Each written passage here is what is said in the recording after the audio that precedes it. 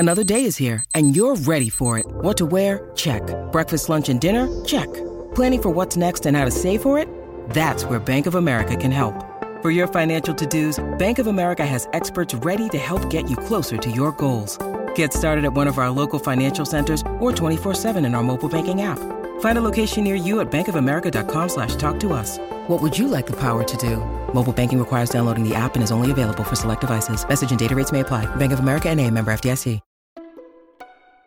Let's say the US government were to get serious about fusion energy, like actually serious about fusion energy. It probably could be done as fast as a decade, but more likely it will be a bit longer than that. Welcome to The Best New Ideas in Money, a podcast from MarketWatch. I'm Stephanie Kelton. I'm an economist and a professor of economics and public policy at Stony Brook University. And I'm James Rogers, a financial columnist at MarketWatch. Each week, we explore innovations in economics, finance, technology, and policy that rethink the way we live, work, spend, save, and invest.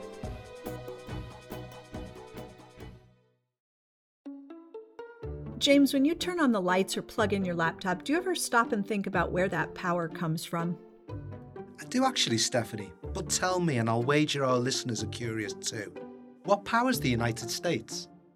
Well, as of earlier this year, fossil fuels provide about 60% of America's power. The rest comes in about equal parts from renewables like wind, solar, and hydro, or nuclear power. Here, in fact, is the answer to a dream as old as man himself, a giant of limitless power at man's command. And where was it science found that giant? In the atom. Yes, today we're talking about nuclear energy, which has always been full of promise and peril. The promise is essentially the same as it's always been: carbon-free energy, and lots of it. The peril we now know all too well: 3 Mile Island, Chernobyl, and Fukushima. Terrifying accidents with long-lasting consequences. And that's not to mention the waste. But there are different types of nuclear energy. And the nuclear energy of the future, that's nuclear fusion, doesn't produce the kind of long-lived waste you might associate with nuclear power. Fusion is also much safer than fission, which is how we produce nuclear energy today. We'll come back to the differences between fusion and fission later in the episode. While fusion isn't happening yet, it's beginning to feel increasingly possible. And later on, we'll talk about recent breakthroughs that could lead to a fusion-powered future, with one of the scientists who's working to make that future a reality. In the second half of the episode, we'll look at the state of nuclear power today, as well as a few innovative new ideas that could bring about a renaissance in an industry that's been on the decline for decades. We're starting off with fusion, the nuclear energy of tomorrow. So fusion may be the ultimate energy source because there's so many advantages to it if we can make it work. That's Dr. Tammy Ma.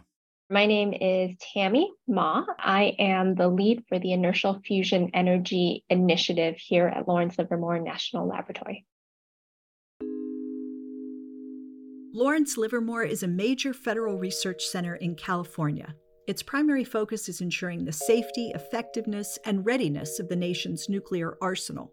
But the scientists working at Livermore are also making major breakthroughs in energy, and nuclear fusion in particular. So back to fusion. Why does Ma say that it's the ultimate energy source?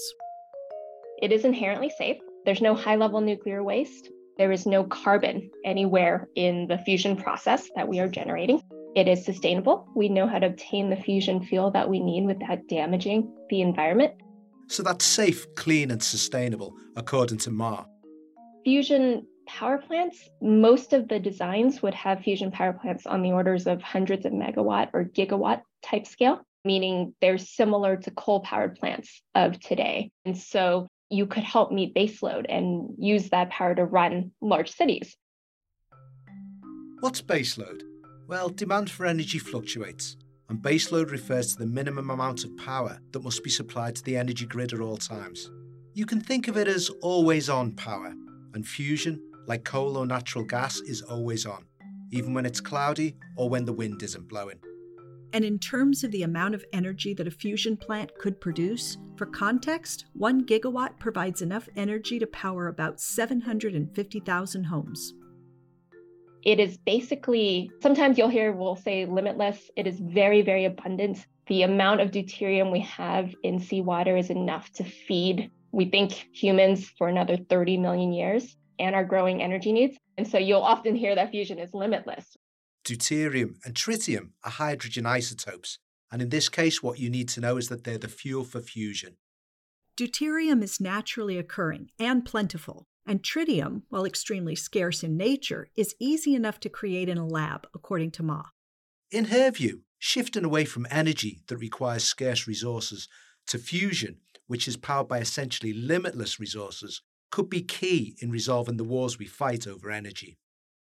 If we can make fusion work, it means energy security. If we can deploy fusion in a way that is equitable and just and out to societies worldwide, it could be a way to also meet energy sovereignty needs too. We can basically stop fighting wars over energy because it will completely change the paradigm of our relationship with energy. That all sounds pretty good, doesn't it? It certainly does. But what exactly is fusion? Fusion is the merging of two atoms under high enough densities, temperatures, pressures, and holding it together long enough that those two atoms fuse into a heavier element. And in that creation of the heavier element, mass is liberated. And so with that comes out a huge amount of energy. Fusion is what's happening inside stars, including our own sun. It's not the same thing as the type of nuclear power most of us are familiar with. That's called fission. Yes, the two have frustratingly similar names. So fission means the breakdown of a heavy element like uranium or plutonium. And when you break down that heavy element into smaller constituent elements, you release energy that way. Fission is relatively easier. I mean, obviously, we already have many fission power plants. Fusion, we're still in the very early stages of trying to develop the science enough that we can build the technology around it to actually demonstrate a fusion power plant. Fusion isn't happening in the real world, is it? Not quite, but according to Ma, it isn't too far off either. So we do know fusion works, right? Fusion powers the sun and the stars. So we know the principle of fusion works very well. Now what we're trying to do is recreate fusion in the laboratory in a controlled way.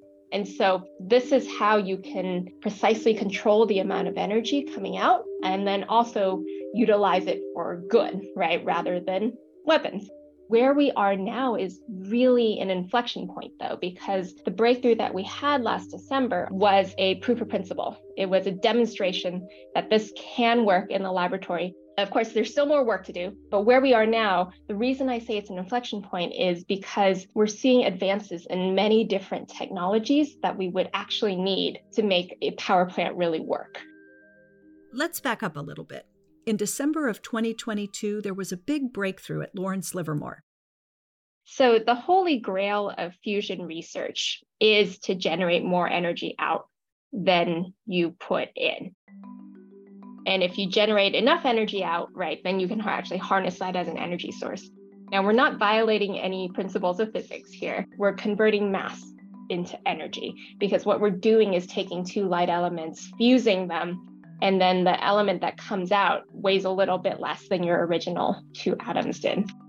How does this actually work? Well, it's complicated. But at Livermore, scientists use powerful lasers to force hydrogen atoms inside a small cylinder to combine and form helium. And that reaction is where the energy-generating magic happens. Last December, we were able to generate 3 units of energy out for 2 units of energy in. So 3 over 2 is a gain of 1.5. Anything over 1 is basically ignition. Ignition is simply more energy out than in. And in this case, 3 over 2 is a modest but measurable gain. That's equivalent to having a Porsche driving at about 150 miles per hour or dropping a 700 kilogram weight from the Empire State Building. If you're wondering whether or not it's safe to be simulating the energy that powers the sun in the suburbs of California, you're not alone. Controlled fusion is exactly that. It's controlled. And so it is not dangerous. And in fact, We say fusion power is inherently safe because you first have to deliver energy into the system to make it go. Meaning, according to Ma, flick the switch off and it stops. Remember, fusion isn't powering any cities just yet. But there are a handful of private companies working on making fusion a reality. Commonwealth Fusion Systems, which has raised more than $2 billion in venture capital, says it will demonstrate ignition, and remember, that's more energy out than in, by 2025. Another company, Helion, which has also raised more than $2 billion, says it will deliver power to Microsoft by 2028. And a third company, TAE Technologies, aims to plug fusion into the grid by the 2030s. Without commenting on any of the claims made by any of these companies, we asked Ma for her perspective on their ambitious goals. The companies that you just mentioned are just a few in a growing fusion ecosystem. So we're seeing a lot of momentum and a lot of interest, and that certainly helps to grow the field. And it brings a lot of money in, of course, right? And how fast you can develop technologies is directly related to the amount of investment, quite honestly. So this is great. What I will say is that although it's a very exciting moment in time, we also have to be cautious because each of the subsystems we would need to build up for a fusion power plant, all of that still needs a lot of development. The technology is still relatively immature. And all of this has to come together in a way where the systems work together, but then it also has to be economically viable. Fusion needs to be able to compete with the other energy sources out there. So the challenges are still quite momentous. And then on top of that, fusion is a type of nuclear energy. So there's many public perception and social issues we are still going to have to work with the public on and governments on to set the policies in place to make the technology, make the science development really come together into something real, a fusion power plant. That said, what does Ma reckon? How soon could a commercially viable fusion power plant come online? It very much depends on the support, the level of investment that goes in and the will. And so I'm biased because I work in a national lab, so I'm in the public sector. But this type of work is still a very long-term risk. It is rare for private companies to actually have the amount of capital, typically on the order of hundreds of millions to billions, in order to build large-scale experimental facilities, let alone full reactors. So there still needs to be significant public investment, I think, to make this happen. And so let's say the US government were to get serious about fusion energy, like actually serious about fusion energy, and decided to do something like a Manhattan Project type of investment and go all in and pool, scientists together from all across the US. It probably could be done as fast as a decade, but more likely it will be a bit longer than that. A decade? That's really not as long as I was expecting. But is the U.S. government getting serious? Could we see something similar to how the federal government has supported commercial space exploration, for example? The Department of Energy recently held a call for proposals. They called it a milestone program, which was modeled on the NASA Commercial Orbital Transportation Program a while back, which originally funded SpaceX, actually. So the idea behind that program was that government would help private companies to break into a sector. And hopefully the companies are agile and flexible enough that they can take the technology and move a little bit faster, I suppose. And then, the companies have to cost share as well. But the idea is that there's significant government support towards a goal. And so the Department of Energy recently had a similar program for fusion. And we've seen a lot of interest. We had 8 private companies get funded that way. But going to space and getting fusion online are a little bit different. When government was ready to help commercialize space, we had already gotten to the moon and we had already developed the technology. It was just a little bit unwieldy, a little bit expensive for NASA to be doing all of this work. And we were looking for different solutions from the private sector.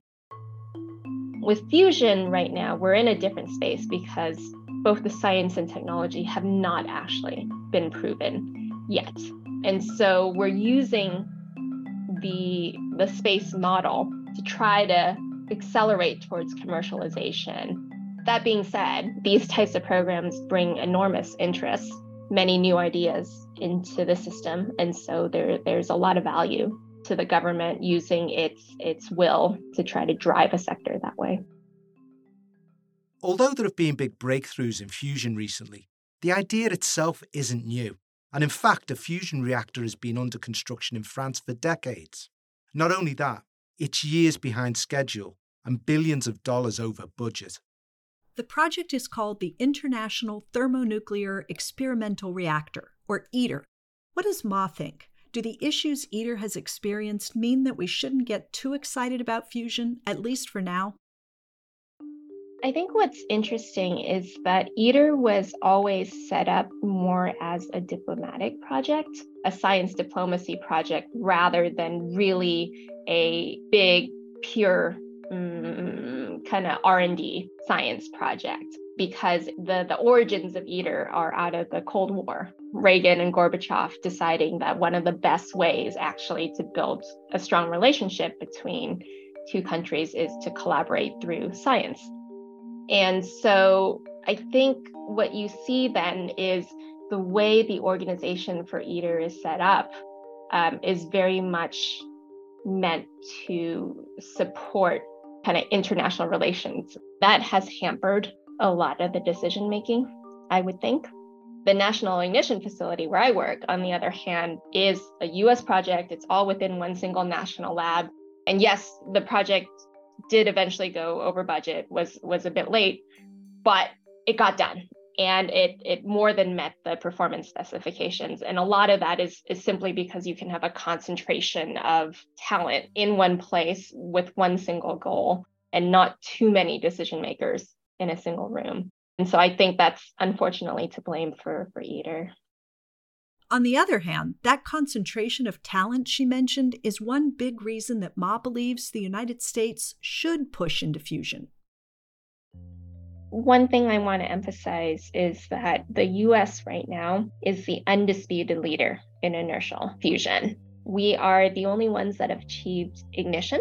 We are the only ones with a full-scale facility that can even come close to the conditions, the plasma conditions that you need for fusion. And we have a huge wealth of expertise in not only the physics, but the simulation codes, the computational capabilities, advanced manufacturing, all the things you need to actually pull this together. And so we really need to capitalize on that lead that we have to make fusion energy a reality, because other countries are getting interested too. And certainly if we can make fusion work, we want it to be a solution that's deployed worldwide. We don't want to keep it to just the US. But what we're seeing right now is an entirely new energy economy. And whoever gets there first sets the values and sets the rule set. And so that's why we need to really get behind and accelerate this technology so that we get there first. When we're back, we're going to look at the nuclear power that's turned on today. Will any new plants be built in the United States in the near future? That's after the break. When you need mealtime inspiration, it's worth shopping Kroger, where you'll find over 30,000 mouth-watering choices that excite your inner foodie. And no matter what tasty choice you make, you'll enjoy our everyday low prices, plus extra ways to save, like digital coupons worth over $600 each week. You can also save up to $1 off per gallon at the pump with fuel points. More savings and more inspiring flavors make shopping Kroger worth it every time. Kroger, fresh for everyone. Fuel restrictions apply. Join the Wall Street Journal at the Future of Everything Festival on May 21st to 23rd in New York City, where diverse global newsmakers share unique perspectives on navigating a changing world. Immerse yourself in live performances, explore pioneering technologies, and indulge in the city's inventive culinary scene. As a podcast listener, enjoy 20% off current ticket rates with code PODCAST. Visit WSJ.com/FOEF podcast to secure your spot.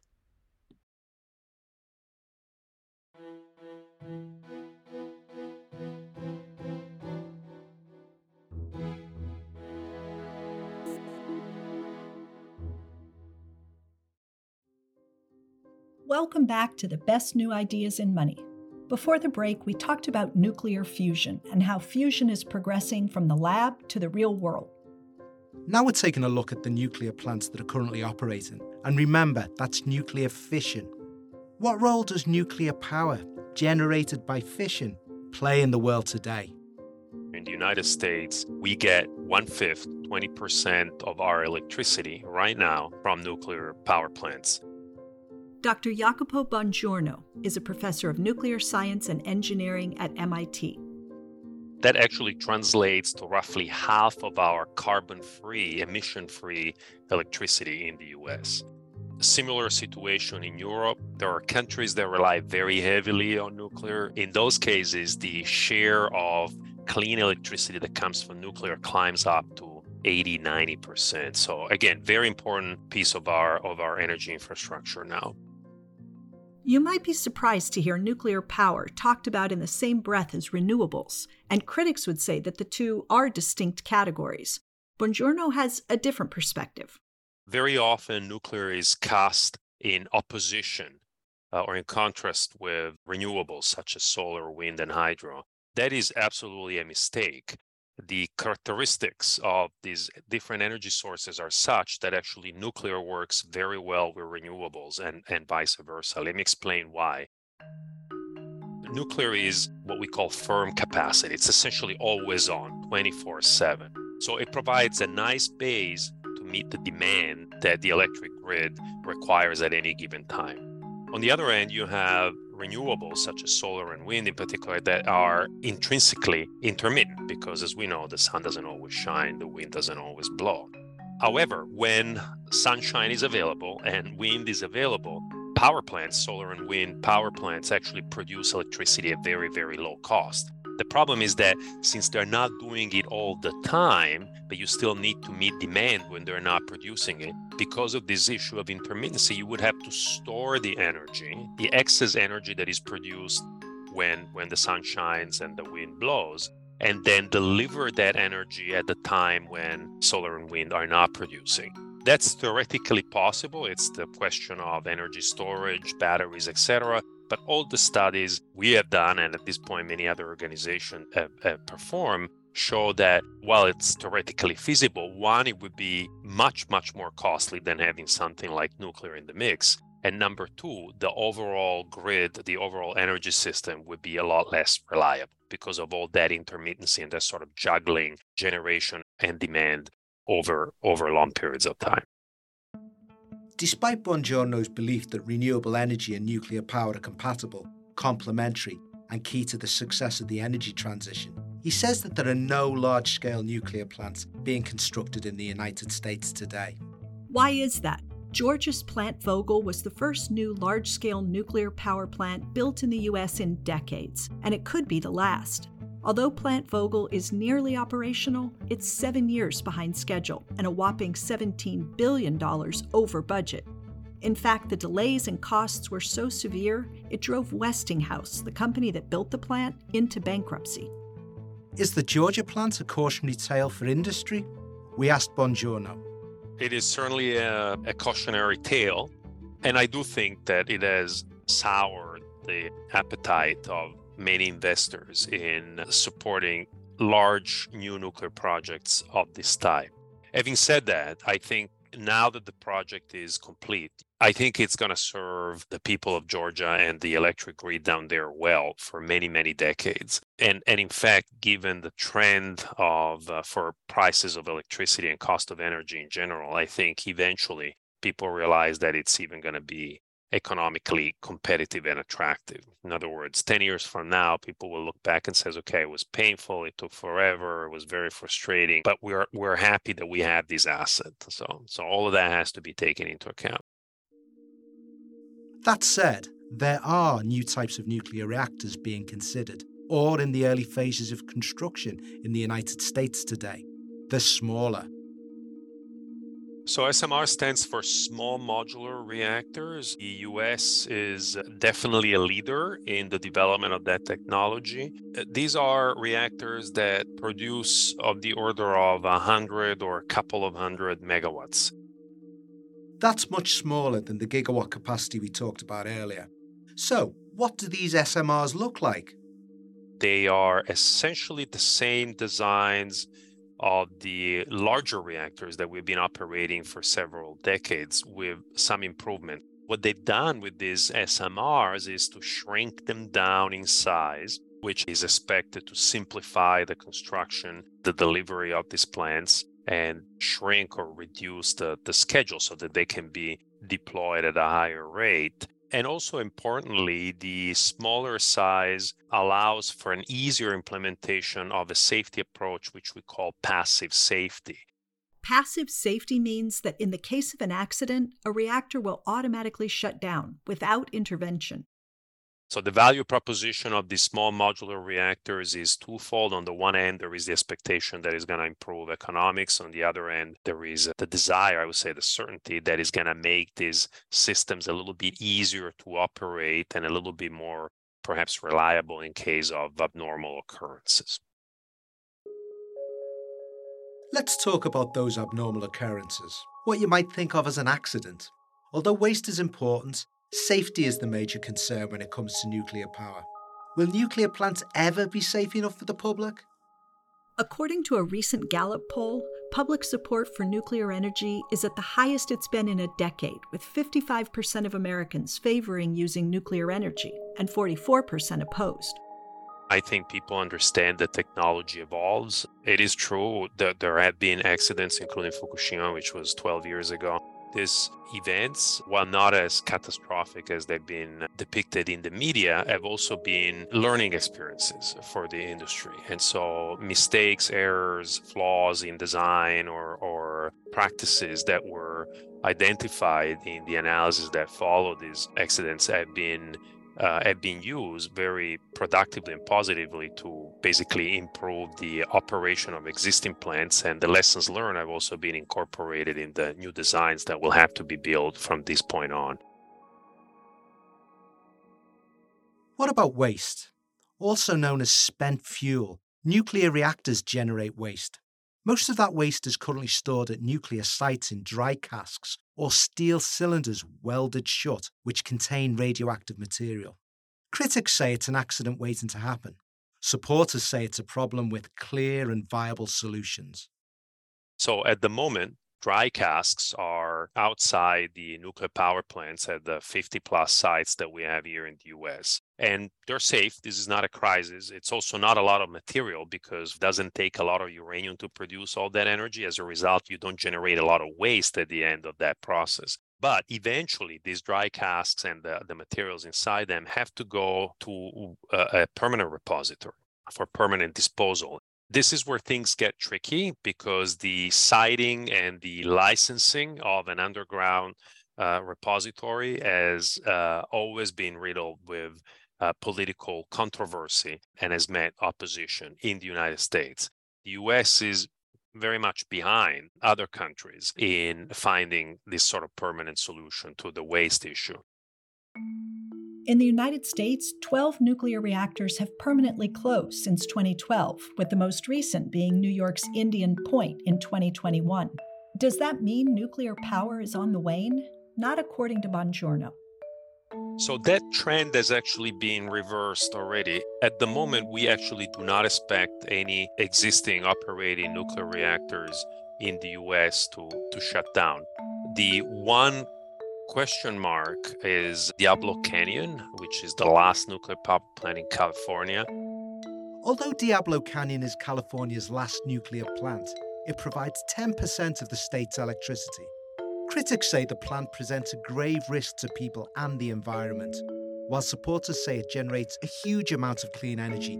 Its fate remains uncertain.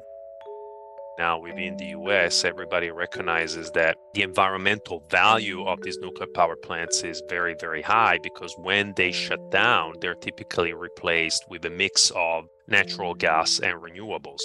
We like the fact that there are renewables coming online, but renewables without nuclear means that they have to be backed up by natural gas, and with natural gas comes more CO2 emissions. What does the future for nuclear power look like? We do have nuclear power plants now under construction in the United States, in North America, and of course, many, many more worldwide. So things are changing. There is a lot of support. Interestingly, in the United States, that support is bipartisan. There are some very clear economic incentives now, particularly through the Inflation Reduction Act, that can be leveraged to build new plants. And we do have companies that have stepped up and say, yes, now it's time to consider new investments. So I'm cautiously optimistic. The word cautious is very important every time we're talking about the nuclear industry or nuclear technology, because the uncertainties are always high, but I am optimistic.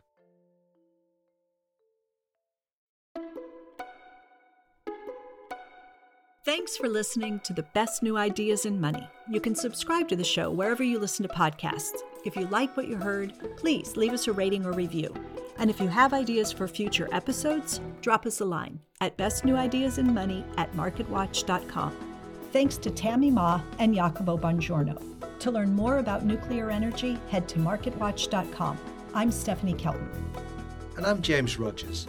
The Best New Ideas in Money is a podcast from MarketWatch. The producers are Michael McDowell, Meta Ludtoft, and Katie Ferguson. Michael McDowell mixed this episode. Melissa Haggerty is the executive producer. Nathan Vardy was our newsroom editor on this episode. The Best New Ideas in Money theme was composed by Sam Retzer. Stephanie Kelton is an economist and a professor of economics and public policy at Stony Brook University and not part of the MarketWatch newsroom. We'll be back next week with another new idea.